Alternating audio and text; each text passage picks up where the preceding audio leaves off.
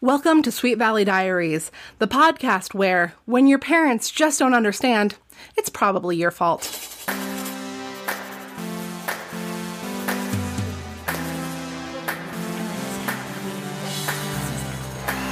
Book number 42, Caught in the Middle. Is love enough to keep Sandra and Manuel together? So does that make me Miss America? Excellent. What a question. I feel like I say what a question now almost every time because the questions are so to the point on the covers of these books. Hi, everybody. Welcome to Sweet Valley Diaries. I, of course, am your host, Marissa Flaxbart, and with me today is the amazing Aisha Bouri. Hi, thank you for having me. I am so giddy to be here and to enter this universe with you. Oh my gosh, I'm really glad to hear you say that, especially having just read this book, and I feel like it was an interesting one, but also I have been very nervous with this book about like putting someone through it. I was like taking notes and I literally had to pause because at times I was like, oh my gosh, I weirdly feel like I am in each of these characters' positions, like ethically, morally, romantically. So I was truly feeling it. Well, I was so excited to have you on this episode to talk about Caught in the Middle when you agreed to do this one because I know that you are such a smart, concise, like intelligent thinker and, I don't know, just so well-spoken and articulate on matters of racial issues. Well, you are too sweet, but I think about it a lot, so I am happy to be here to dissect that particular topic with you. So Gladiators, in case you didn't figure this out by now, Caught in the Middle is a book that is one of the first, I believe, the first of what will be an increasing number of books in the Sweet Valley High series that has some element of a non-white character having something going on. And I'm sure that the first time I read these books, which was back in the early 2000s, I know that, there's a record of it on sweetvalleydiaries.net, that struck me. It was very clear, about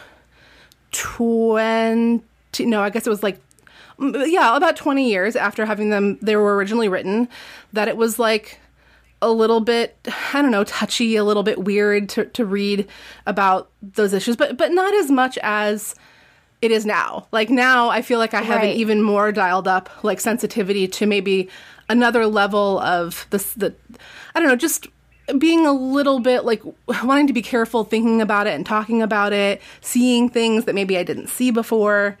But then, this book, it's not like it's all terrible news, we're Right. in the way that what's happening. And I was actually surprised because I forgot. From the first time I read the book, this is happening more and more, I forgot certain things that happened, and they hit me anew. Right. Well, this was my first time reading not only this book, but, a book from the Sweet Valley High series in general, and I was also struck by the kind of redemption or restorative justice, I guess, aspect at the end, but I had fraught thoughts, honestly. Like at the end, I'm sure we'll talk more about the plot, but at the end I was like, all right, so this feels redemptive for Manuel, it feels redemptive for the couple, but at the same time I was like, this redemption is cloaked in a model minority. Like the myth of the model minority is something I would love to talk to you more about because I feel like part of Manuel's redemption, part of what saves their relationship, I would argue, or not argue, but I would think is partially love, but also partially like the fact that he fits one prototype of a minority that is acceptable to her parents. And saves her life at the end. I don't know, sorry if I'm jumping too far ahead of anything, and this might be something that we redact, but I'm just deeply curious to talk about this. I would never redact it. No, it's so true. And it's a shade of this conversation that I think sort of demands discussing. So yes, let's definitely talk about it. In fact, it might be a good thing for us to talk about in the extra drama episode. So that's like the next week conversation. Don't worry, Aisha, we'll really have the conversation in a minute, but I think that would be, it's such a big topic that I would love to delve into. So you mentioned that this was your first Sweet Valley High novel. Yes. Which this is an interesting first one, mostly because it doesn't focus on Jessica and Elizabeth very much, although they get their moment. But They do. before we talk about the story, we talk about Jess and Elizabeth, we talk about Sandra and Manuel, let's talk about the cover of the book. Yes. It's very dreamy and smoldering. Yeah, it's a little bit like, West Side Story, Romeo and Yes. Juliet, Yes, very much like star-crossed lovers. I mean, you can kind of even see it in the coloring. I actually think their shirt coloring is deeply fascinating. So Sandra is wearing a very like bright teal-colored shirt, and Manuel's shirt is in conversation, but a little bit more of a dull, muted color. And when I first saw the cover, I was like, oh, fascinating. Those are two colors that are deeply in conversation, but they're not like, they're just enough alike. Maybe I'm thinking too much into it, but I just thought, oh, they like, they're colors that you might call them the same color, but they're just different shading. And I was like, okay, they are priming and prepping us for a conversation about race right away, just even in terms of the color of their shirts. You are so on my level here, Aisha. Like, the idea, there is no too much. There is no thinking too much about any Yes. of this. We're No, already right? thinking too much about it just by engaging in this conversation. Their clothes are also, I mean, they're both wearing very plain clothes. And neither of them looks terribly happy. It's dreamy. Yeah. But they both are Right. kind of like staring off into the middle distance, like they have something else on their mind, even though they're happy to be together. Yes. And it's quite formal. Like they're taking a portrait that, dare I say it, someone's parents are taking of them. It's kind of, they have that stiffness of posture. Yeah, Manuel especially, boy, really looks kind of sad. Very sad, very brooding. Like he's half there, half not. Like they're both, corporally there, but I think their minds are elsewhere, Yeah. probably contemplating like, oh, will we be together any longer?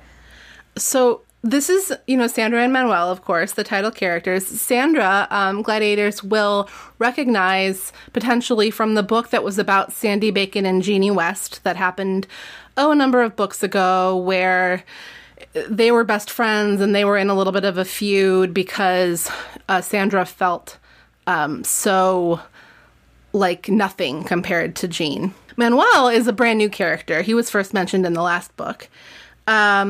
And he, on the cover of this book, it's not that he definitely looks like a Mexican guy, but he also very much looks like Nick Jonas to me.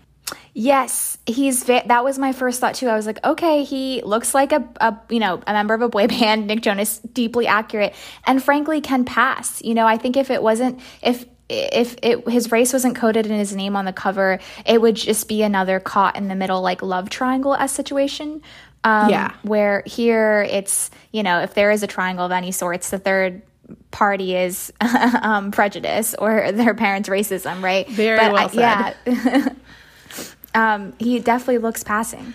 Yeah, that's a good point. I almost makes you wonder, if the idea behind this cover, I mean, you have the Kindle edition, so yours is not faded. Sometimes I wonder with my super old books if the cover is just faded. But I wonder if maybe they were thinking about people's parents that might be prejudiced like Sandra Bacon's parents. And they were like, let's make it as easy as possible for little girls to get this book home, or little whoever's to get the book home. Right. Absolutely. That makes sense. Early on in the book, we get a quick sense of what's going on here in terms of Sandra and Manuel. So I'm just going to read this passage real quickly. So Jeannie and Sandra are both cheerleaders, and Jessica Wakefield is a cheerleader. We get a little bit of cheerleader time in this book. Listeners, they haven't forgotten about the Regina Morrow Scholarship. They're still planning on ways to raise money for that. So Regina is not totally forgotten, although she doesn't get mentioned very much in this book. Before I even read my passage, I have to ask you, Aisha, this book had a lot of real quick updates on things that happened in past books. I was so deeply curious. There was a part of me that was like, should I pause and go look it up? Because there were just so many ancillary details that I was like, this world is teeming. The scholarship I noted, just like Lila,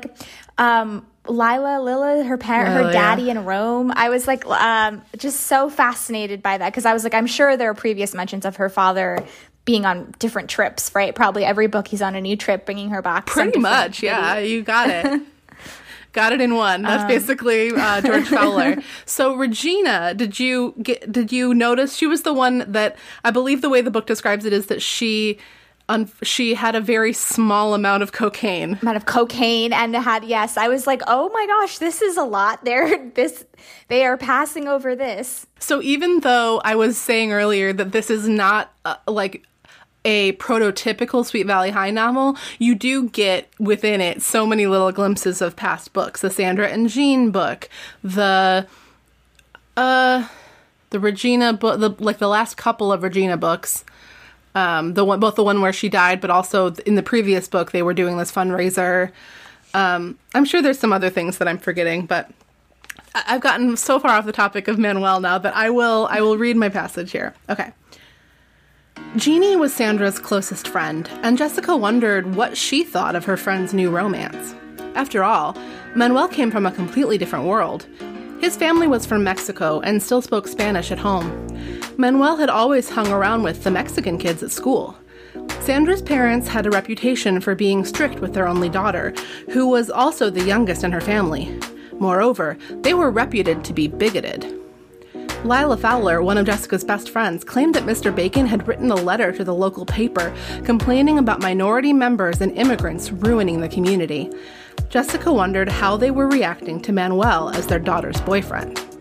So that's early on, gives us a quick glimpse of what we're going to be encountering. Yes.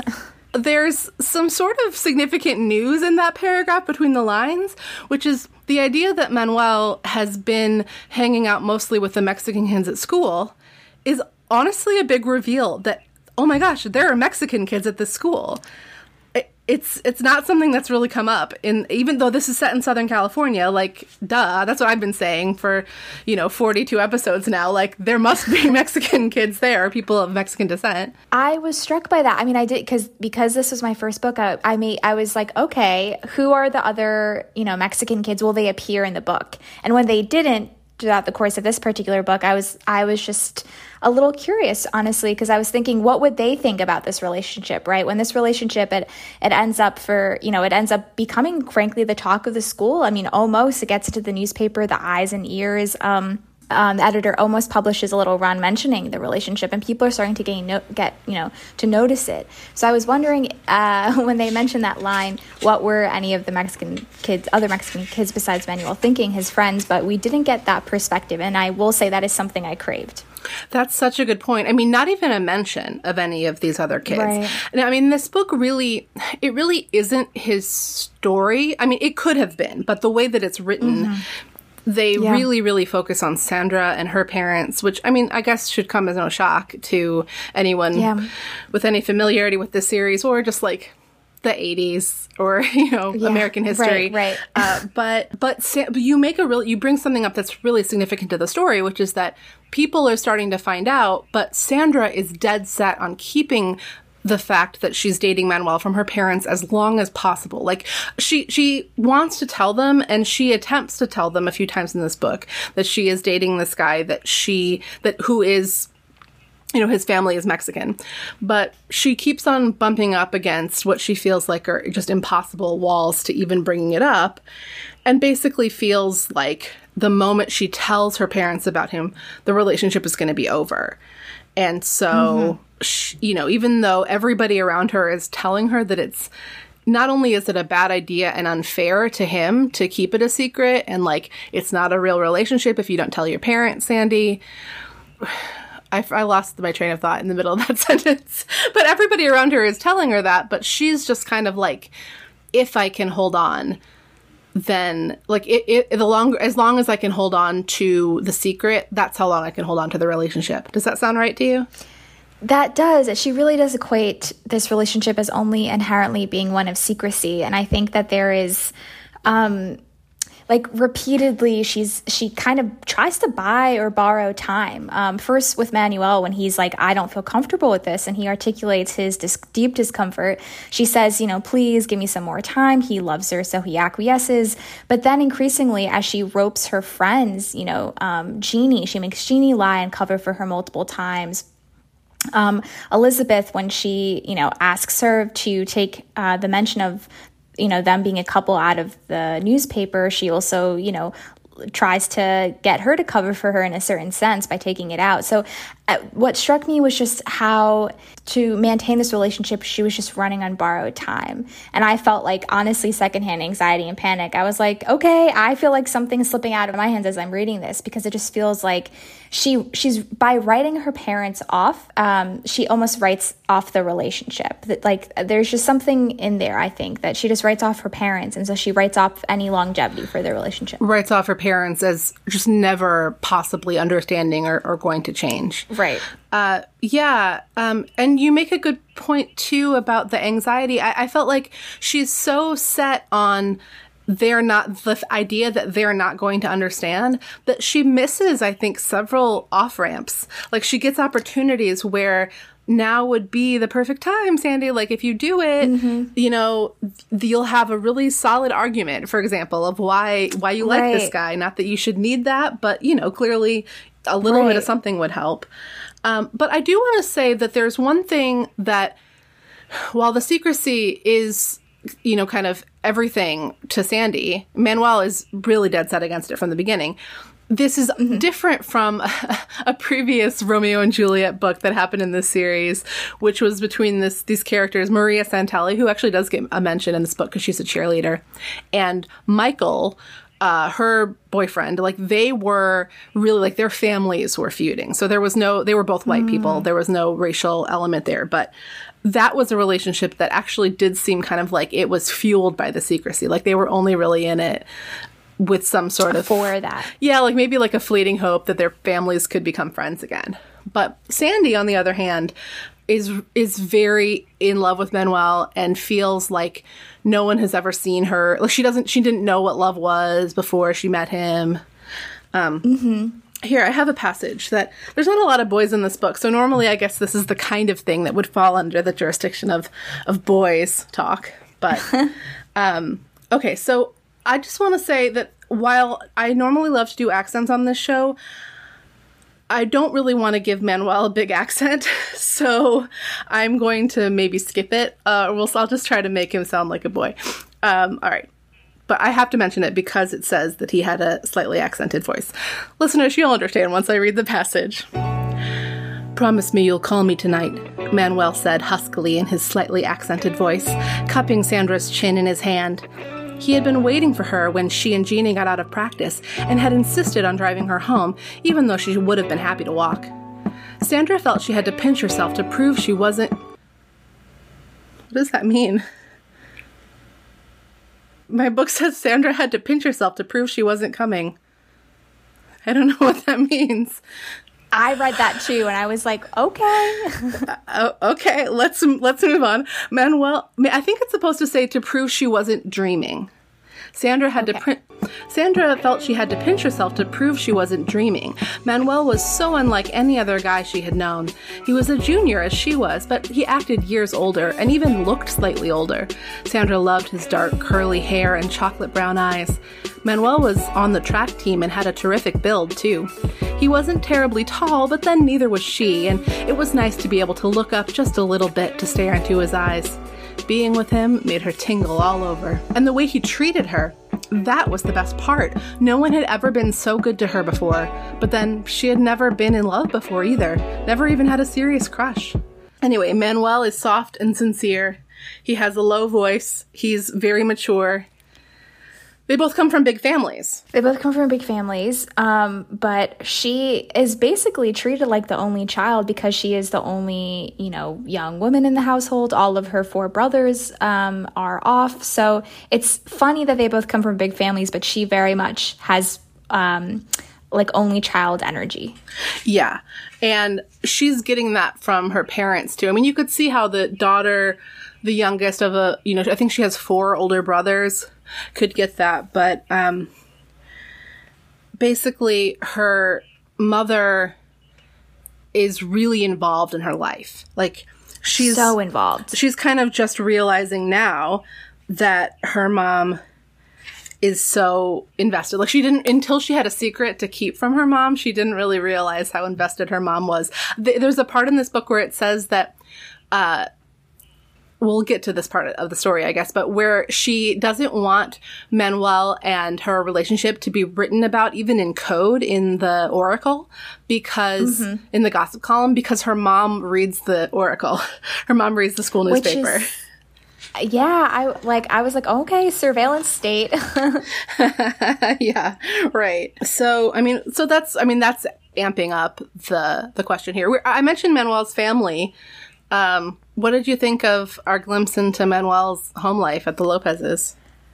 So I loved the family. I loved that it was also kind of a mirror of Sandy's family insofar that he had, I think a few younger brothers, and also he had a younger sister. Yeah. And I would have loved to see more of the relationship between Sandy and that little sister, who I believe was 13 years old. They shared like one little comment where the sister was a little shy and said, "Oh, it's so hard having a lot of boys in the house." And Sandy was like, "I feel you."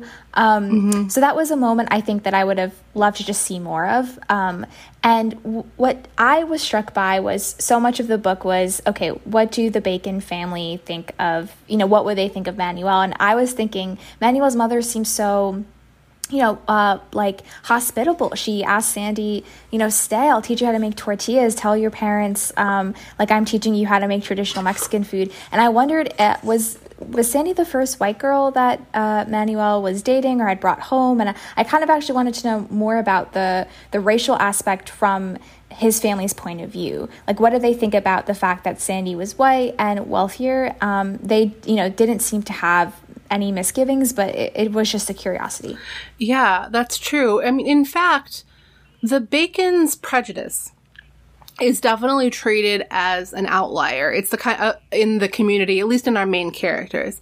It's like a thing that everybody in the story understands that there are people like that, but we get to see mostly people having kind of a disdain or sadness or shock or embarrassment about that kind of thinking.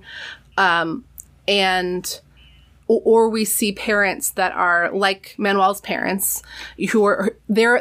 Manuel's mother is so kind to Sandy that it just makes Sandy feel really guilty, but also embarrassed. Like the book comes right out and says, now like having the opportunity, here I actually have the page here. She had never seen her own family in a negative light before, and it hurt her to realize how much they suffered in comparison. So feels like shit. It's bad feeling that she's going through. So much shame. Yeah, and it's just compounded by the fact that she is really letting Manuel down, and he is telling her that. He is disappointed in her. There is a scene where they talk about it that I think was one of the first times that we really got much of anything from Manuel, and it was one of the times in the book where I was like, oh, okay. Like, I was almost surprised that the book went there. I don't know what you'll think of it, but I'm going to go ahead and read again, as long as I'm just reading the whole book to you. You can see my book, Aisha. I put a bunch of little flags in it. There was flags. There's not a lot happens in this book, but there's a lot of interesting and novel passages. It's very internal. It's very like interior, like slipping in and out of characters' consciousnesses. I actually wanted to ask you if that was typical, because we did get a lot of psyche in this, and I didn't know if it was typical of Sweet Valley High novels, or we were very much, because I think you're right. Like plot wise, it's much more driven by the internal. I think that, to answer your question, this book is plot light for a Sweet Valley novel, but the thing that is classic Sweet Valley, and we talk about it, listeners on the podcast, I know you've heard me say this a million times, but it's true, and I'm getting more and more kind of fascinated by it the more of the books I read and talk about. The way that we flit in between characters' perspectives is a staple of the books from the very beginning, where without so much as a hard return, you can kind of like sidestep into someone else's perspective, and all the while maintaining the third person. But it's like now we're hearing the third person from, it doesn't even have to be a main character. Eventually in this book we get Manuel, but it takes until like the latter third of the book before we get a Manuel perspective, I think. So here's when Sandy and Manuel are having a fight, sort of. They don't really fight. They do seem like they have a very happy relationship, a very loving relationship. But They do. You know, he's talking to her one more time about how, you know, she hasn't told her parents. I think that she is basically having to tell him why. This is still early on in the book. So all he knows to this point is that she's never introduced him to her parents. So he says, "What's the problem? You think they'll object to me because I'm Mexican?" Sandra stared down at the floor. It sounded so horrible when he put it like that. So disgusting. Shame for her parents flooded over her. They can't help it. They don't mean to be like they are. I mean, basically, they're good people. It's just, sure, Manuel said, his voice bitter. I know. All my life I've met people like that. Basically good people who think just because my last name is Lopez and my skin is brown instead of white that I'm not worth bothering with. His eyes filled with sadness. Ooh, just like on the cover of the book. I'm just sorry your parents are like that, that's all. But I'm not surprised. I guess in a community like this one, you get used to prejudice and you learn to live with it. So.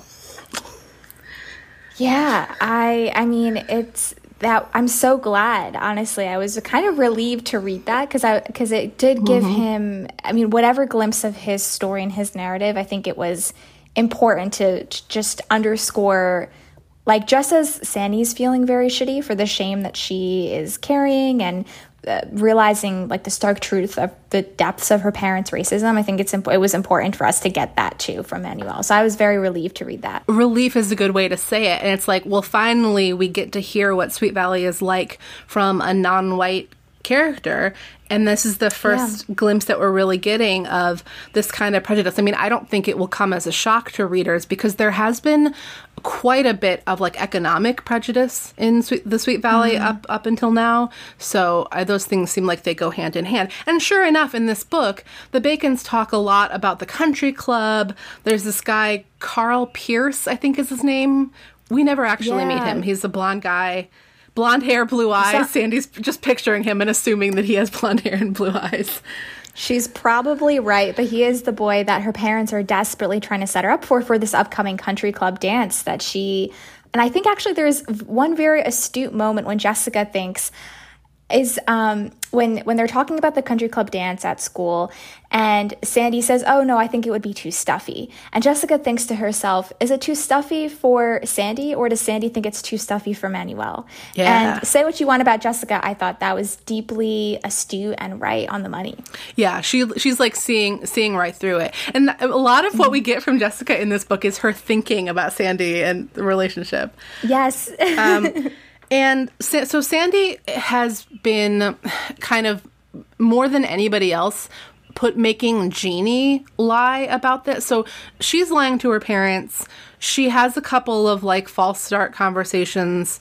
There's this whole big thing. Oh, there's this whole big thing about the Mexican festival that's going to happen in Sweet Valley. Yes. Where we get this, I don't know, really interesting glimpse at the way her mom thinks about all this. Listeners, I mean, depending on what your parents are like, maybe this will sound familiar. I don't know. But so all that's happened at this point, so this is before Manuel is even brought up at all, or the prospect. What Sandy does most of the time is she's like, well, what if I were to date someone who was, like, different from us, or who maybe looked different from us, or maybe was, like, a Mexican guy? Like, what would that be like? And her mom densely doesn't read between the lines. Her mom, my favorite, by which I mean it was a gut punch, was when her mom, I think it was the second time during which Sandy says, you know, brings up this hypothetical situation where she's like, "Mom, what would you think, you know, if I were dating a Mexican guy?" And her mom comes back and says, "You know, Sandy, I was so disturbed when you mentioned the possibility that I couldn't sleep." And I think that was the turning point for me, and I think it was the turning point for Sandy when she realized the stakes were even higher than she believed initially. I totally agree. That time, that exact moment is just like, oh shit, like I actually understand now why Sandy's not telling them. Like, because now it's basically like your mom just said, the very thought of this is, if hypothetically, is keeping me up at night. I'm just repeating what you said, but yeah.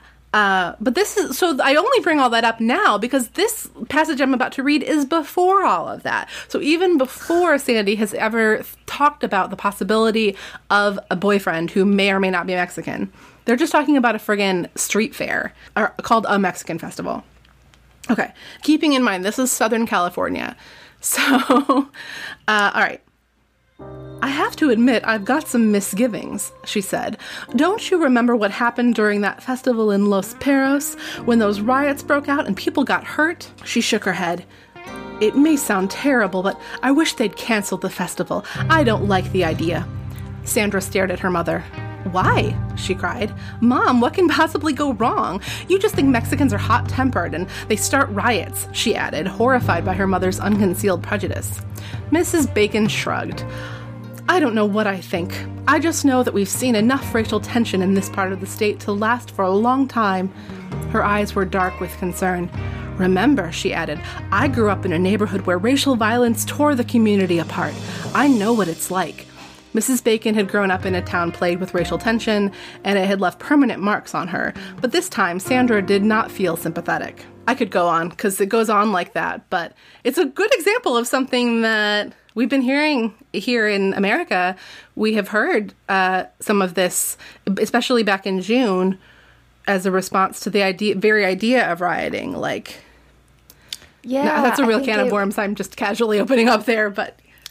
No, I think, well, my thought throughout when each time, frankly, that Mrs. Bacon spoke, I was thinking, I couldn't help but think of our contemporary day, and I wondered, she would probably be in that demographic of people who could very much use one of those quote-unquote anti-racist reading lists. Mm-hmm. Or I was just thinking, how would she be responding? Would she be a woman who voted for Trump? I of course, I just couldn't help but think of those analogs.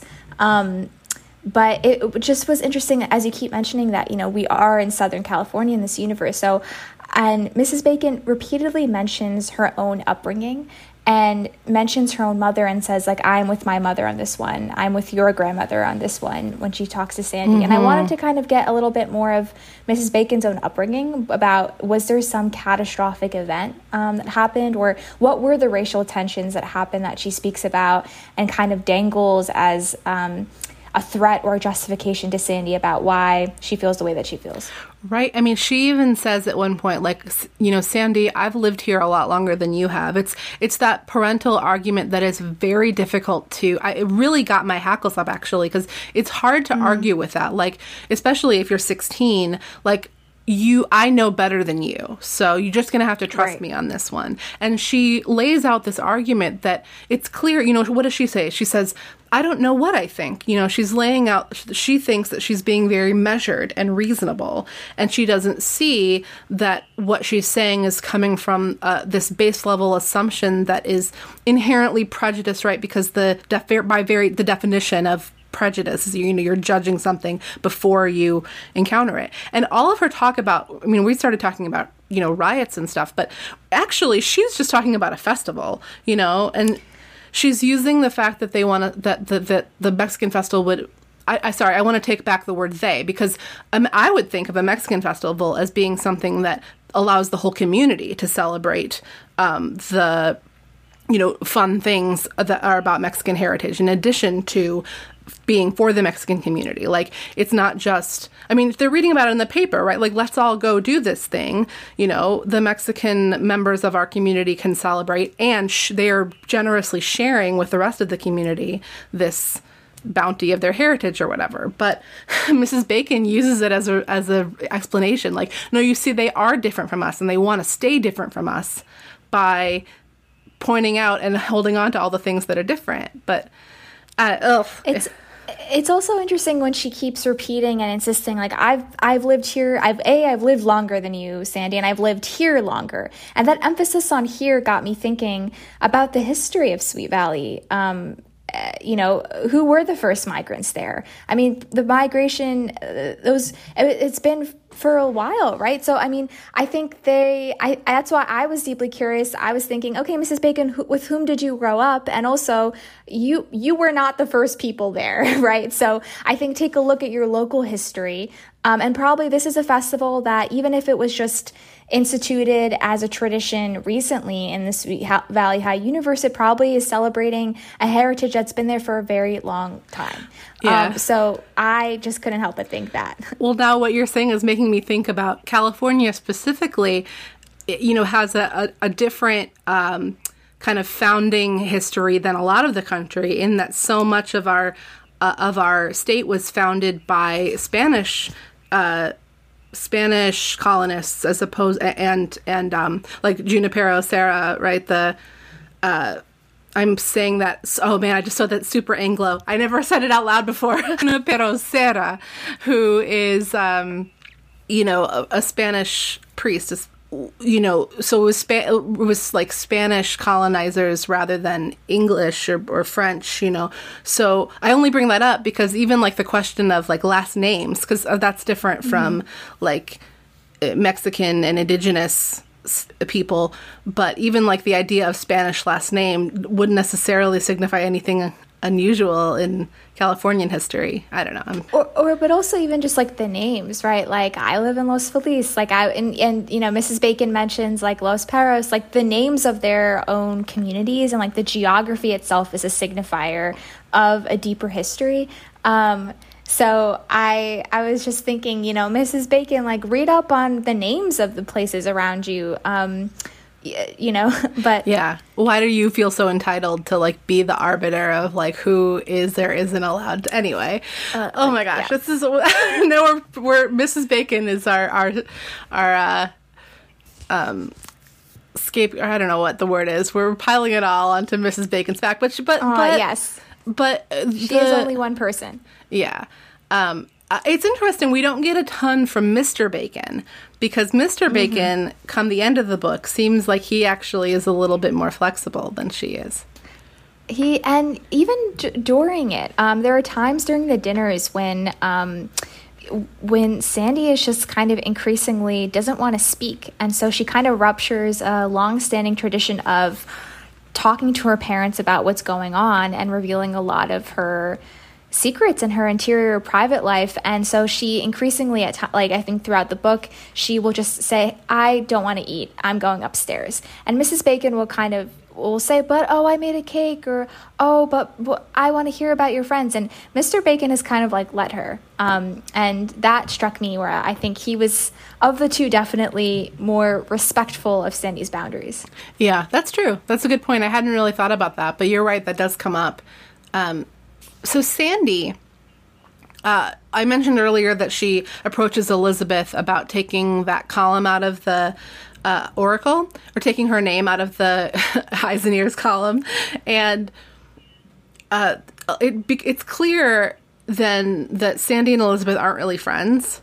So, because Elizabeth is like surprised that Sandy's even talking to her. But this is, I'm glad that you as a reader got a chance to see Elizabeth doing what Elizabeth does in these books, which is someone seeks her out and she gives them sound advice about, like, basically just tells them why what they're doing is maybe not great. Like, how does Manuel feel about all of this? She's definitely the therapist of the friend group. Yeah. Which I only bring that up because now, after, several of these, like, a lot of Sandy making Jeannie sort of lie about her relationship with Manuel, and after Manuel, basically, Sandy's trying to make, like, a peace offering with him, and they agree to go out on this boat, which, that was a big, like, clue for me, like, I didn't realize the Bacons were that wealthy, that they were, like, buy Sandy a boat for her birthday wealthy. I mean, it's a speedboat, it's not like a yacht, but still... But still, it's a boat, like a bona fide boat, Yeah. Full stop. Yeah.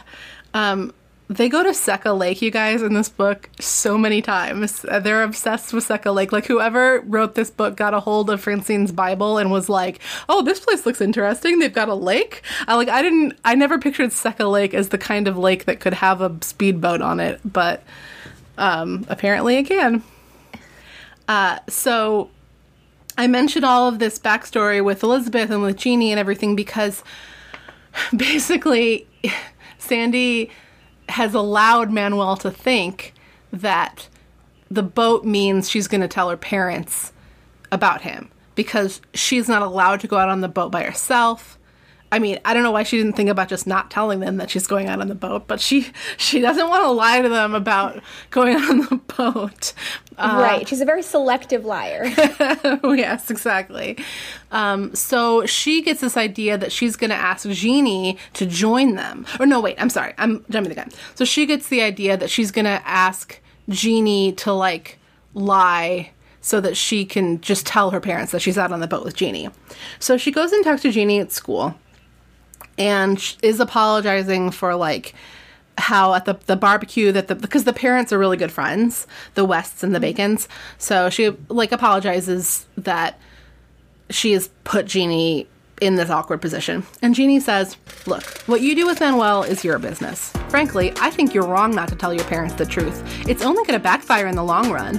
And it's got to be hurtful to Manuel in the meantime. I keep trying to talk to them, Jeannie, Sandra said, upset. But you know how conservative they are. They're going to have a fit when they find out. Jean shrugged. Well, it's up to you. But I want to ask you a favor, Sandy. Leave me out of it from now on. I feel uncomfortable having to cover for you. It's too hard with our mothers always talking to each other. Sandra stared at her. This wasn't what she had expected at all. Now what was she supposed to do? She could hardly tell her mother she was going out on the boat with a boy she had never introduced to them, and she couldn't say she was going alone. Why, I don't know, or I don't know why she couldn't do either of those things, or just not tell them that she's going at all, but whatever. The rule was she had to have someone with her whenever she went out in the boat. I won't ask you to lie for me anymore, Sandra said carefully, stalling for time. Suddenly, an idea struck her. Why not invite Jeannie along with them? That way, she wouldn't be lying when she told her mother that she had gone out with Jeannie. What are you doing after school? She asked. Have you got plans? I was going to take Manuel out on the boat, and I was thinking you might want to come with us. Sorry, Jeannie said, but Tom and I are meeting his brother at the beach. She regarded her friend. Anyway, you don't really want me along. You just want me to cover for you so that you can tell your mom you are with me again. And that Sandy's like, that's not fair. But, of course, it is fair because that's exactly what she's doing. So everybody's got Sandy's number. Yeah, they really have, except when Elizabeth comes in, which is, as soon as I read when Elizabeth, after this, after Jeannie, kind of puts Sandy in her place, Sandy then gets an idea. Why don't I go to Elizabeth? And I felt such dread. When Elizabeth said yes and kind of justified the strange request by thinking, Sandy's been acting strange lately ever since she has started dating Manuel. Maybe she does want to, be friends with me and extend this invite and says yes. I just knew nothing good could come from it. But I do want to say something that is very interesting. We get it in Elizabeth's head when she accepts Sandy's request that Elizabeth join her and Manuel on the boat. Elizabeth thinks this, and other characters do as well, that Sandy looks different. They notice that she's prettier now that she's in love. Mm-hmm. And I just thought that was such a fascinating marker of showing someone who's their changed behavior, changed appearance. But it was the repeated mention of this changed appearance that had just had me thinking. I couldn't tell if I liked it or didn't, but it just was something I noticed. I didn't know if you had thoughts about it. Well, it's repeated from the beginning to the end. I mean, early on, Jessica is even thinking that, Sandy always was less pretty than Jeannie. I understand why she always felt that she was average compared to her friend Jean. Secretly, Jessica had always thought that too, is basically what it's saying. But now Jessica had to admit that, Sandy looked better than ever. And it's flipped on its head after some bad things happen where now Sandy looks like shit and everybody's noticing how bad she looks. Right. Of course. But it's also that same, it's not like she looks bad, like her hair is unbrushed and she's wearing dirty clothes. It's just on her face, like her glow is gone or whatever. It's an aura. I think that's spoiler what I was alert, very listeners. Struck by. Her glow is going to go away for a while. Her aura turns a different color. My woo-woo self, I'm very much into that. I was like, oh, they are noticing her aura. Yeah, and that's probably what's happening. I mean, Sandy would probably be a little woo-woo with you. She describes to her mom that love is like magic. And her mom is like, Yeah. who put these crazy ideas into your head? So Sandy invites Elizabeth to go on this trip, and she keeps lying, man. She's digging herself in this lie hole. She tells Elizabeth that Manuel really wanted to get to know Liz better, and she tells Manuel that Liz she clearly wanted the invite. Like, when Sandy brought it up in passing, she couldn't not invite Liz because it would have been rude. I have to, again, this is my first book, but I have to say, when Sandy pulled these kind of machinations, very deeply shady, very deeply manipulative, my first thought was, oh, she's pulling one from Jessica's book. I just You're feel so like right. it was big Jessica energy. And I just think I was so struck by it. And of course, Jessica would probably do it and not feel shame or not feel guilt, but at the same time that this is all going on, Jessica is organizing a surprise party for Lila, Lila, and I just thought, and those are some machinations in itself, which I'm sure you can read us some passages describing that are very fun. But Sandy was pulling a Jessica. Yeah, no, I mean, as long as you're talking about it, because we can get through it real quick. This Lila and Jessica storyline. Lila's birthday's coming up. Lila always throws parties for people, and she makes it clear that she wants a surprise party thrown for her. Jessica thinks, I am going to one-up that bitch. Like, she wants a surprise party, she's going to get a surprise party, and it's going to be basically a prank, right? Like, this is what she says. Elizabeth is very disapproving of this whole plan, as well she should be, because it's awful, in my opinion, but whatever. So Elizabeth tells Jessica that she thinks it's not very nice of her to not want to do anything for Lila's birthday, just because Lila has, as Lila has pointed out, throws parties for people all the time at her big mansion. Well, I happen to have been planning a party for her, Jessica said loftily, but it's going to be a real surprise, which means that it isn't going to be on Saturday night, as she thinks it will. Saturday night is Lila's birthday. Oh, when is it going to be? Sunday night, the day after her birthday, Jessica said happily, making hamburger patties with her usual lack of care. And the best thing is, I'm going to tell everyone to act like they couldn't care less about her birthday. She'll be so mad. I bet she'll stop talking to all of us, she concluded happily. I have to say, I know that this is a B story in this book, but I was so struck by Jessica. Like, I just want to go and read up on her. I think she's so deeply fascinating. I want to know what happened to you as a child that you're so vastly different from your twin Elizabeth. And as a Gemini, I feel like I can say this.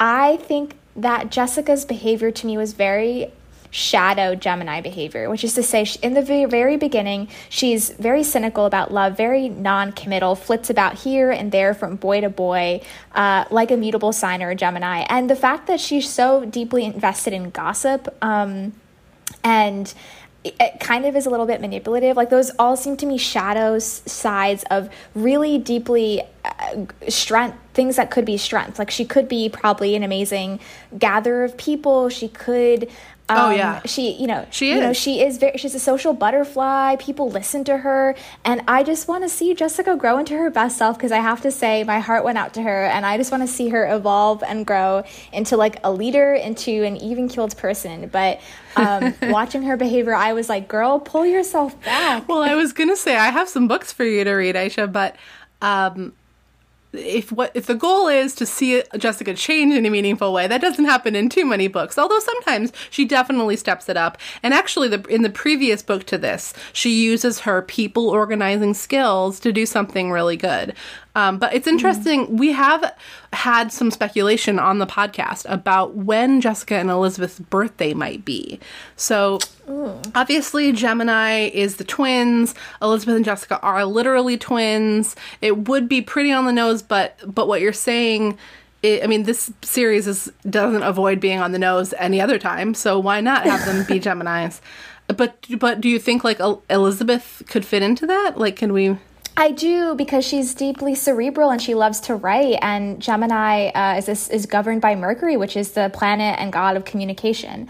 So they actually seem to me two different sides of the twins. Again, very on the nose and literalized, but I was just struck by how each of them seem evolved in different ways, which of course is like, as any siblings are who are twins, it's a very common trope. But I just think it's interesting. Like, Jessica's such a gossip. Elizabeth is literally the editor of the newspaper. There's a lot of their strengths and weaknesses are in conversation with each other. But I will put it out there. First reader, but I think that they are Geminis. Well, you know what? It does make sense. Even the on the nose, the literal makes sense, because Francine Pascal did say initially when the books first started, she wrote that she thought of Jessica and Elizabeth as like ego and id, or Elizabeth and Jessica as ego and id. And that's kind of is this, like, if we're talking about duality of Gemini, then I guess that's just another way to describe the same thing. I think that both characters actually got much more complicated and interesting than that, thank God. But ultimately, in every book after book, we get that description of kind of like, I mean, in this book, it comes up later. We'll get to it because I can't spoil the big exciting event of the book. So let's go back to Sandy and Manuel, shall we? Yes, we shall. The boat is called Solar One for some reason. And it was a speedboat present for Sandy's birthday. And Manuel quickly learns that Elizabeth didn't insist that she wanted to come. Right. Because Elizabeth says something like, see, I told you you'd have more fun without me here. Yeah, she's like, I told you, Sandy, I was going to be a third wheel. And then Manuel turns from Sandy to Liz, and he's like, oh, I see what is going on here. Liz didn't actually want to come. Yeah. But they're not out on the lake for very long before something starts. They kill the engine, and then Sandy's like as a way to change the subject when Manuel notices what's happening, that she lied about Elizabeth, whatever. She starts to go start up the engine again, and Sandy thinks the engine sounds a little bit funny, so she goes to work on it, and it's making funny noises. Elizabeth is a little bit nervous, so it says, do you need help? Elizabeth cried over the loud roaring. The engine was smoking a little, and she coughed from the fumes. Are you sure it's safe to play around with the engine? Yes, Sandra assured her. I had this happen once before. You stay up in the bow with Manuel, she cried. Elizabeth turned and crawled back to the front of the boat, then clambered into the seat beside Manuel. Her heart was beating wildly, and she just wanted to get back to shore. The sound of the engine was making her increasingly uneasy. Suddenly, the boat began to jerk violently, and the steering wheel shook in Manuel's hands. The next thing Elizabeth knew, there was an incredible explosion. Flames burst up from the engine, and Elizabeth screamed as the force of the blast sent her up into the air. Then the icy water of Seca Lake closed around her. When she opened her eyes, she saw Manuel swimming toward her. Desperately, he was calling out Sandra's name. Elizabeth felt dazed and dizzy from the shock of the explosion, but she managed to look around and realized that Sandra wasn't anywhere in sight. And they realize, it's been established that there's gasoline tanks on the boat. And they're like, oh no, right. The boat's gonna go up in flames any second. But Manuel, to the rescue, right? Manuel, such a G is all I can say. He really steps to the plate. He gets Sandra's lifeless body off of the boat. He tells Elizabeth to keep swimming to shore. Don't stop swimming. They're like a quarter mile away from shore, so I don't know how big this damn lake is, but apparently Lake Seca is bigger than I thought. And he carries Sandra, and while they're in the water heading to shore, the boat explodes. Boat's like a phoenix in flames. It just erupts. And there's fiberglass raining down into the lake. It was such a fiery image, and it does mention in passing throughout this very vivid imagery of the fire red flames that are lighting up the sky, that there are a few eyewitnesses. Yes, and they're grateful for them because it's okay, this means that they'll be getting help soon, and people come down to the shore. And finally, like, some doctors are going to come to get Sandra. And Elizabeth witnesses Manuel and Sandra's deep love for each other. She's so impressed that Manuel saved the day. And he was so brave to just go back into this flaming ship to save her. And she's just really blown away. And she sees the love between them. But then Sandy is like in a weakened state. She says, her mind is such a one-track mind on this girl. She says, "Listen," she whispered, "my parents, they don't know you came out with me this afternoon, Manuel." She closed her eyes and tears leaked out from behind her lids. "If they find out..." Manuel gave her a look of agony. "What do you mean? I thought you were going to tell them." She shook her head. "Please," she whispered. "Manuel, they mustn't find out. I told them it was just a friend, just Liz." She turned her imploring gaze to Elizabeth. "Will you back me up, Liz? If my parents find out Manuel was with us, I don't know what they'll do." Elizabeth stared helplessly, first at Sandra, then at Manuel. But Sandy, he saved your life," she stammered. In the confusion around them, no one really paid any attention to what they were saying. "You saved me, Liz," she whispered thickly, as two of the men lifted her onto the stretcher. Her eyes, shining with tears, fixed helplessly on Manuel as the men started to bear her away. "Forgive me," she whispered, and her eyelids dropped shut again. An expression of emotional and physical agony on her face as the men carried her away on the stretcher. I mean, what a betrayal. It really is. What a betrayal. And it's literally, her hands were burned. She almost died, and her fear is her parents. Like, it really shows that psychological fear is even greater than the threat of physical death that she faced. Yeah, and it is such a betrayal, and it's just the beginning of a whole betrayal train. But yeah, my gosh. Yeah, the worst thing that's happened, they're worried about her being in shock, but like ultimately the worst injury that Sandy has suffered is that she's got second-degree burns on both of her hands, and they're really wrapped up in bandages. But unfortunately, because Sweet Valley is such a small town, it's not as simple as just like removing Manuel from the story, because all of the news wants to know what happened, and Elizabeth is like really loath to perpetuate this lie, but she does. What did you think of this? So she's promised Sandra, and there's a part where it says, I guess I don't really have to read it verbatim, but there's a part where it says that Sandra had put her in an impossible situation where she only had two options. It was like either she went along with this lie or she betrayed her friend. And I was like, well, what about Manuel?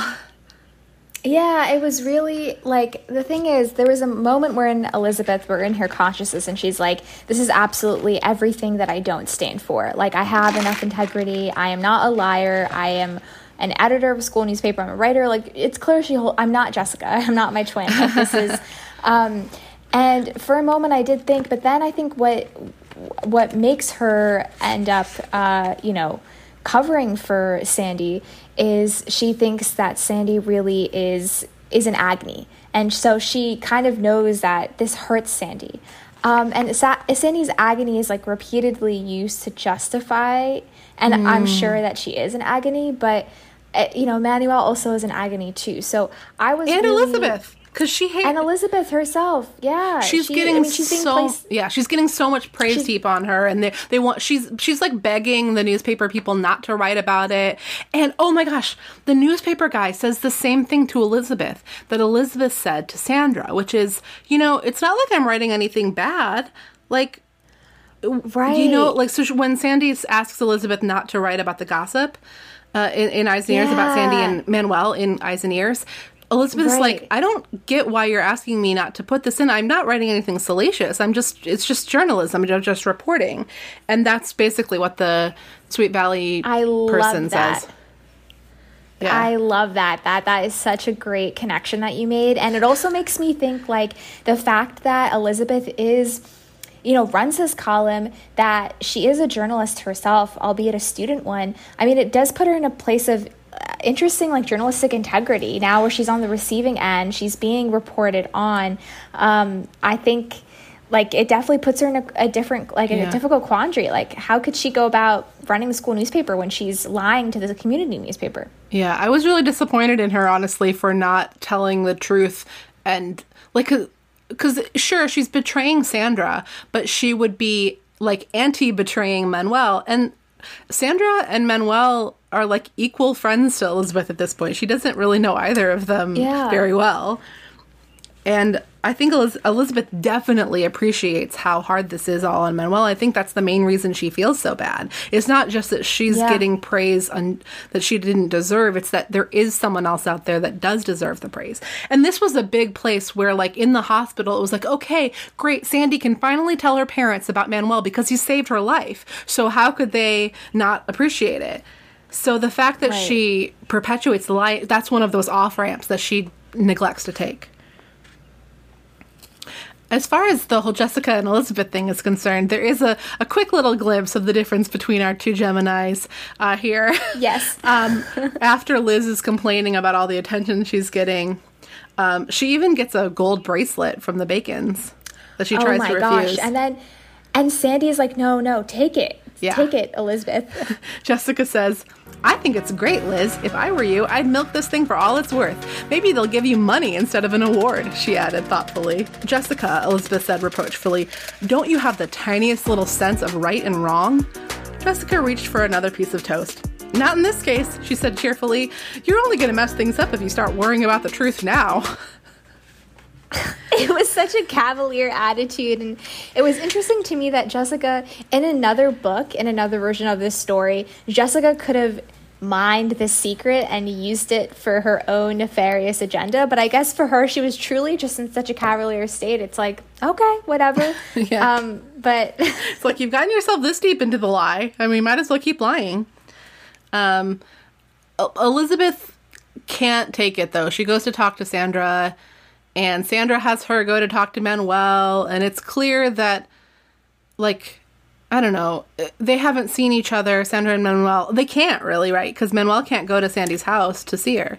And he doesn't go to school the next day. Both Sandy and Manuel are not in school, which I think also adds to Elizabeth's moral quandary because, you know, Sandy's recovering from her burns. Manuel isn't at school, which is like, okay, what's up? Yeah. And when Elizabeth goes to Sandy's house, she actually clocks the Bacon parents.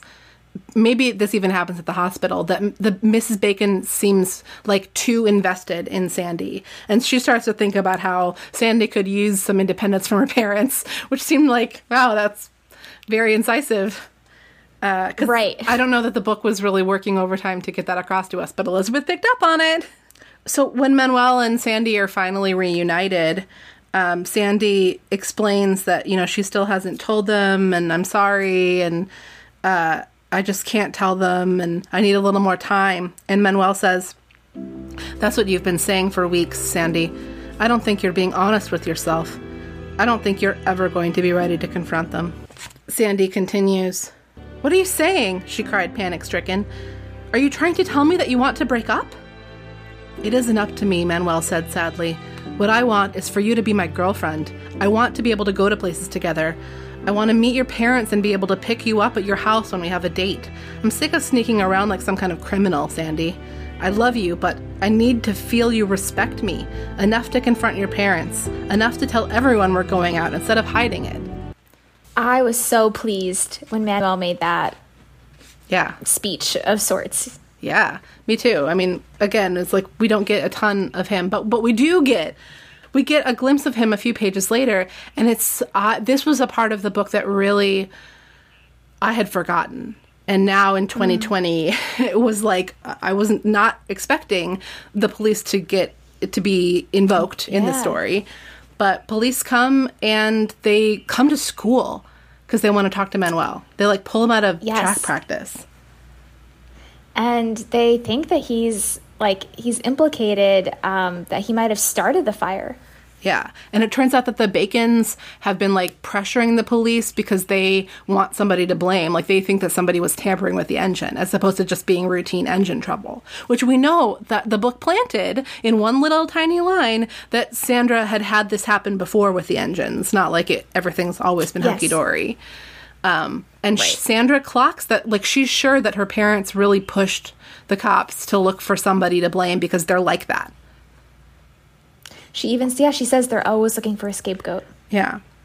So Manuel gets taken into the police station, and the Bacons come, and Sandra comes, and they explain what happened. Like, listen, we have a guy. Well, I will read it, and this is the part of the book that qualifies as my oh my god moment for this book, because I did, in fact, say oh my god aloud at the end of this passage. "We've got the young man in question right here," Sergeant James went on. "He claims that he's a close friend of your daughter's, that they know each other well, that all he was doing was helping her." "Sandy!" Mrs. Bacon exclaimed, her face turning red. "Why, that's nonsense," she declared. "My daughter doesn't associate with that sort of person." What sort of person, Mrs. Bacon?" Officer Patterson asked. Sandra felt the blood pounding in her head. She couldn't believe this was happening. "Sandy," her father said in a low voice, "tell us the truth. You don't have any friends who we haven't met, do you? We've always trusted you. Your mother and I will believe whatever you tell us." Sandra opened her mouth, but no words came out. She was close to tears. She wanted to tell them the truth, but she couldn't do it. With a kind of dazed horror, she heard herself saying something completely untrue. "I don't know what you're talking about," she said to the policeman. "I don't remember talking to anyone. He must be lying. He's not a friend of mine." I actually have goosebumps rereading it right now. I mean, I just read this book this morning, but I was like, are you fucking kidding me? And I know, it was despicable. Then Sergeant James calls out, "Manuel, come in here. The girl says she doesn't know you. This doesn't look good, I'm afraid. Have you been lying to us?" Because, of course, they believe her over him. Staring down at the ground, Manuel walked into the office. His face was expressionless. Sandra felt dizzy. She couldn't believe Manuel was actually there, and she was going to have to look him in the face and claim she didn't know him. But she had lied too much to back down now, and her parents' presence on either side of her was so strong. "I'm going to ask you once more," Sergeant James said directly to Sandra. "Do you know this young man?" "No," she said in a clear, strong voice. "I've never seen him before in my life." I mean, literally heinous. It's just the worst kind of betrayal. It's just like, It's what? Like, what are you doing? I mean, this is the thing, and we talk about it now, right? It's like you might think that all you're doing is denying knowing someone, but what you're really doing is potentially sentencing this guy to, like, ruining his life, you know? Ruining his life. He's your boyfriend, effectively, who saved your literal life. I mean, it's so interesting. My thought immediately went to situating this trope of a white woman blaming a man of color for any number of things that are untrue, especially when he saved her life or did something like, I mean, it's like such a trope that there's so many literary precedents for it. And in my head, I was thinking, I know if Sweet Valley High were a different kind of book, perhaps they would be like there might be more cognizance around what this plot point means and like all of the other literary entities that it is in conversation with. But I was just dismayed. Yeah. And also, Sandy, what are you feeling, girl, at that moment? You make a really good point, though. What I was just saying about, sentencing this guy to potentially ruining his life, depending on how things play out, that's a terrible thing to do if it's a stranger. But this guy is not a stranger. This is like the love of her life. Luckily, this lie only lasts another 10 seconds, Gladiators. Don't freak out too much. Because basically, the moment that she's denied knowing him, she the cock crows 3 times or whatever, and she's like, oh shit. She realizes that what she's done, and she gives her parents a whole big talking to and explains that Manuel is her friend, or actually they're more than friends, and he saved my life, and I lied about all of this because I knew that you wouldn't understand. And yeah, all of that.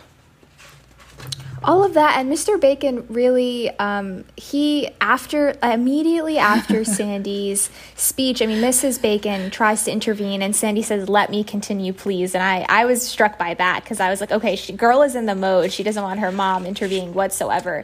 Do you want me to read it? Do you think I should? Because I do have it right here. So. I think it's pretty pivotal. Okay. I might as well read it then. All right. So I sort of just summed up the beginning of Sandy's speech, which is, I love him. He saved my life. Sandy, what are you saying? Mrs. Bacon cried. You mean to tell me that you and this boy? Sandra could tell from her mother's expression exactly what was about to follow. Her mother was going to go through her litany of things wrong with Mexicans. She was going to humiliate Manuel in front of the policeman. But Sandra cut her off before she could say another word. Anger was building up inside her until she thought she might choke. And suddenly she knew she could do it. At last she found the courage to face her mother. In her agitation, she didn't notice that the office door had opened and Elizabeth Wakefield had slipped inside. Mother, she said in a forceful voice, let me tell you exactly what I mean. All my life, you and Daddy have tried to teach me that the most important values are honesty and respect for other people. Well, Manuel Lopez stands for those virtues more than any other boy I've ever met. He is loving, thoughtful, responsible, and more than all that, he's brave. For weeks he's wanted me to face you, to tell you that we're fallen in love. But I was the coward.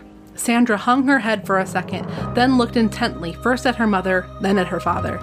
It's hard for me to admit, but I was ashamed of you two, she said softly. I was ashamed to admit that you could be prejudiced. It was the first time I had to face the fact that you two weren't always perfect. Mrs. Bacon started to protest, but Mr. Bacon held her back. She's right, he said softly. Go on, Sandy. I think your mother and I both need to hear what you have to say. And they do hear. And, you know, Mr. Bacon ultimately says, I would be proud if you were my son. And invites him to come to the dance at the country club. It's a real transformation. Yes, and then Manuel in turn says, only if you and your family come to the Mexican festival. Yeah. Well, so one thing that is interesting about the idea of, like, the happy ending of this book is that I kind of was on the fence about whether what Sandra did was forgivable by Manuel. I'm right there with you, Marissa. I really thought, I don't think if I were in Manuel's position that I could have taken her back or would have wanted a relationship, because I would have been a little distrusting. I'm not a little, a lot, you know? I mean, to have your humanity denied multiple times, then so egregiously in front of your face. And, you know, yes, they're 16, but I think it was just so, there were such deep, you know, racial undertones / not even undertones, just frankly, like yeah. fucking overtones, you know? So yeah. I don't know. I'm curious, like, what's the longevity of their relationship? But I think this is a big turning point for them, but I don't know that I would have forgiven her, at least not right away, as quickly as Manuel does. I guess this is where we go to the idea of them being in love. Like, they're so madly in love, right, that, you know, that they've weathered the storm thus far, and they can continue to, especially now that their families are, like, miraculously welcome each other into each other's lives. Right. Like, you do wonder, like, well, what happens when Mrs. Bacon goes to the Mexican festival? Like, is she charmed by the, you know, delicious food and the music? Like, is she won over, or is she just looking everywhere she looks, she sees, I don't know, whatever her worst fears are? I don't know. Yeah, it's also interesting, too, like, it's, you know, it's interesting because repeatedly all of Sandy's friends have been telling her as advice, Elizabeth included, like, if your parents meet Manuel, they'll question their own, you know, racial prejudices, their own racism. Meeting one person can do that, Absolutely. Right? And in the same way that a story can. And I think by the end, obviously, that does happen, where they do change their mind in some way. And so my question was, okay, they've changed their mind about Manuel, now that they know of its existence. There wasn't a change of mind because they didn't know it existed in the first place. But I do wonder, like, if Mrs. Bacon is out on the street running errands and she runs into other Mexican families or folks in the neighborhood, how would she respond? How would knowing Manuel in turn inform her behavior with other people of the same background? You know, because like it takes time, that inner growth that's necessary, and that, you know, to truly change. Yeah, I have so many thoughts about that, because on the one thing that I was thinking was, I think what you said is so true, that sometimes just like meeting a person that fits into a group that one has a prejudice against is really, it causes that to sort of burst, and it's the most powerful catalyst for change, whatever. It doesn't have to be racial prejudice, but whatever kind of prejudice it might be. But also, I'm thinking about Mrs. Bacon, you know, in 2020. Like, let's say, you know, Sandra and Manuel get married and they have children, and now it's 2020, and like Mrs. Bacon, is she one of those people who was like one of those white people who's like, well, I can't be racist because my grandchildren are part Mexican? And it's like, well, that it's, in a way, it's going back to this question of excellence, like, absolutely. Well, so someone has to rise to the level of being a family member, or do you understand, like, are you actually extrapolating that out to the thing that it's taught you about the humanity of all human beings, regardless of race? Or not, or are you not doing that? Absolutely. You know, it's kind of, I was thinking that the whole time, and it's interesting you mentioned that. Like in college, I was someone who would be up all night. So I would always frequently be up during, you know, the nighttime, 3 a.m. So I befriended a lot of the security guards, and they, like all of them, truly, like literally would have Thanksgiving with them some years, or would, you know, really got close to them. And there was one with whom I was so close, and he dubbed himself like my college father. He was one of many. And, you know, he was just so sweet, and it was and he knew that I was brown, he knew I was Pakistani, he knew I was Muslim, and he listened to me even vent about my own family problems, and just everything. He knew a lot about me, at least personally, but he was also an adamant Trump supporter. And I graduating from college a couple years ago, and I was in college when Trump was elected, so this was during that kind of very fraught period, when, you know, we kind of were just realizing as a nation what was going on. The Muslim ban was literally happening at that time. And the security guard went on and on telling me, like, how he didn't want those people coming in. He was so Islamophobic, and I told him, I was like, hey, like, I'm one of those people. And he would tell me, you're not like them, I know you. And it was so interesting, you know. So I've always just wondered, like, yes, there's that one person bursting your bubble, and he was he literally he would give me cards. I mean, I think one time we even shared like a pizza, you know. It was just, again, it was a very like intimate friendship, I would consider it, but there was still that stuff coming from his mouth. He just didn't make the connection. It didn't make the connection. And, you know, who's to say, maybe he has now, or, you know, I always try to leave room for growth for people. But while reading this, I was just wondering, like, is Miss Bacon someone like that? Or, you know, there's still room for her to grow. Of course, these novels don't have the real estate for delving into, you know, the Miss Bacon side of the story, but it would be interesting to see that the other half, or like 1, 2, 3 years from now, if they're still together, where she would be, and where Sandy would be too, you know? Yeah, absolutely. Well,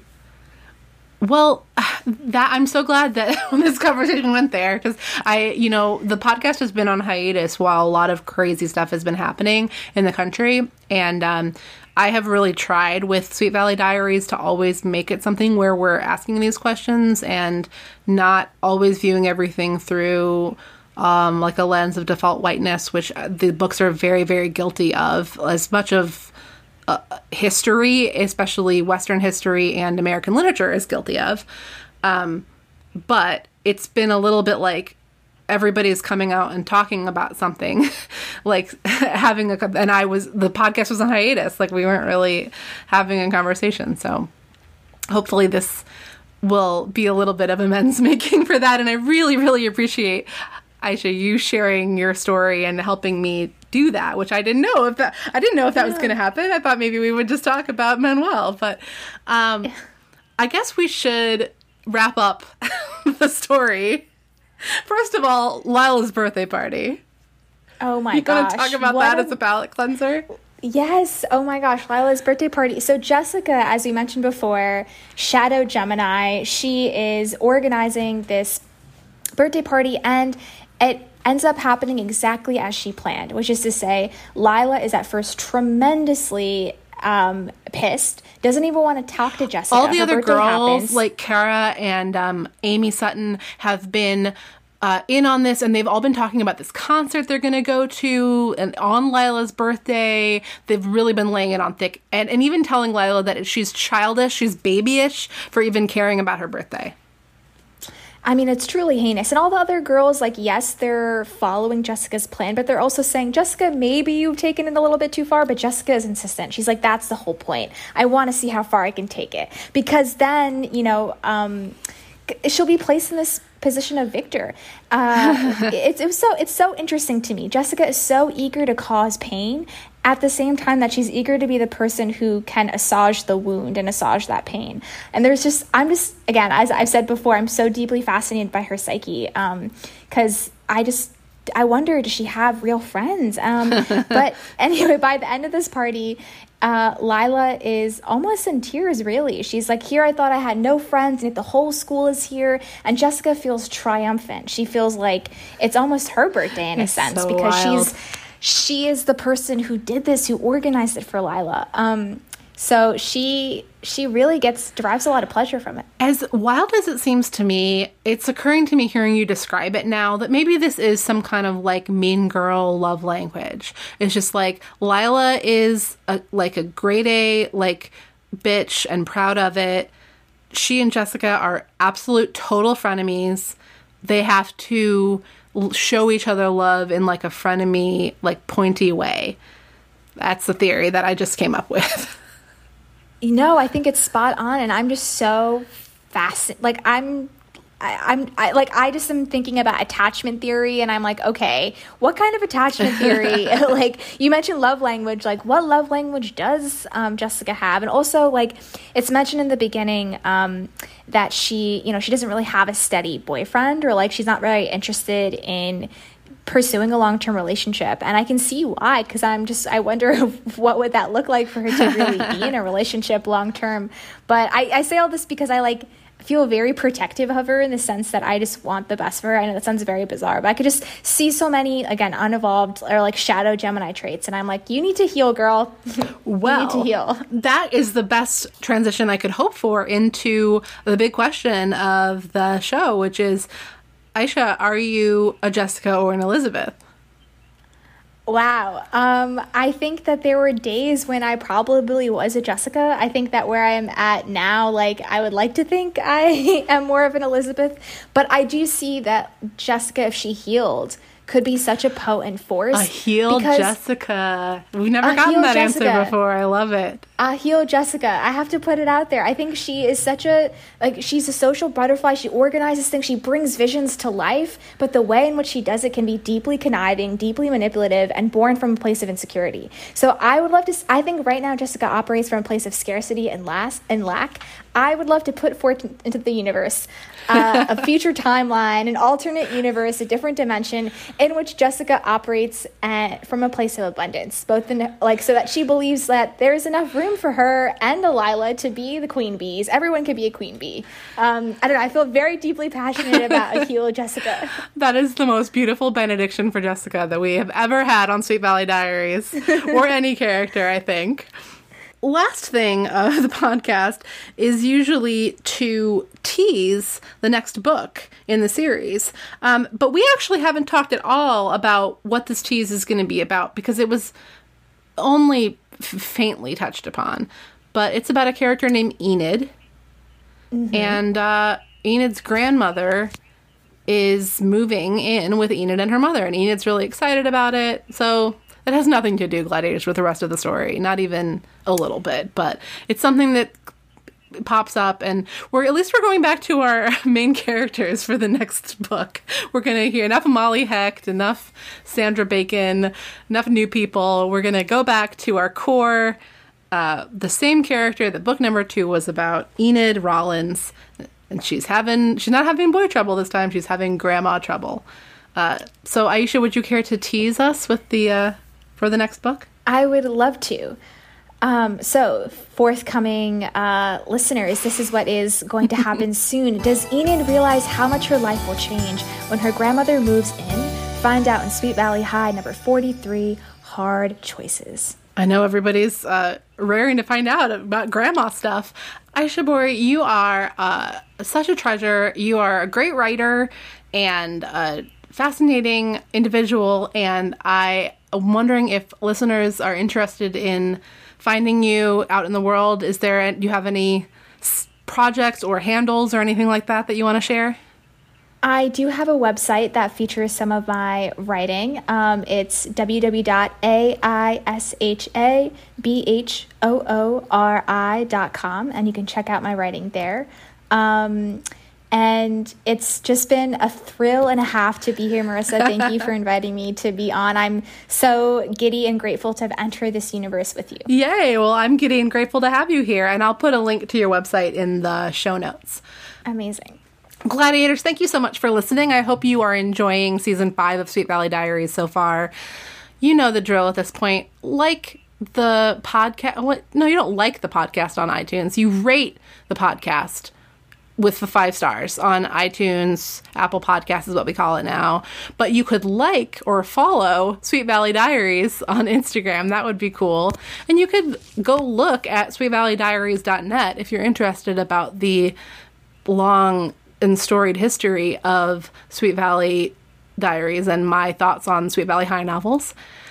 Aisha, thank you so much again for being here. You are a treasure. It's my pleasure, Marissa. You are a treasure as well, and so is this universe. So thank you for minding it for us. Yay! So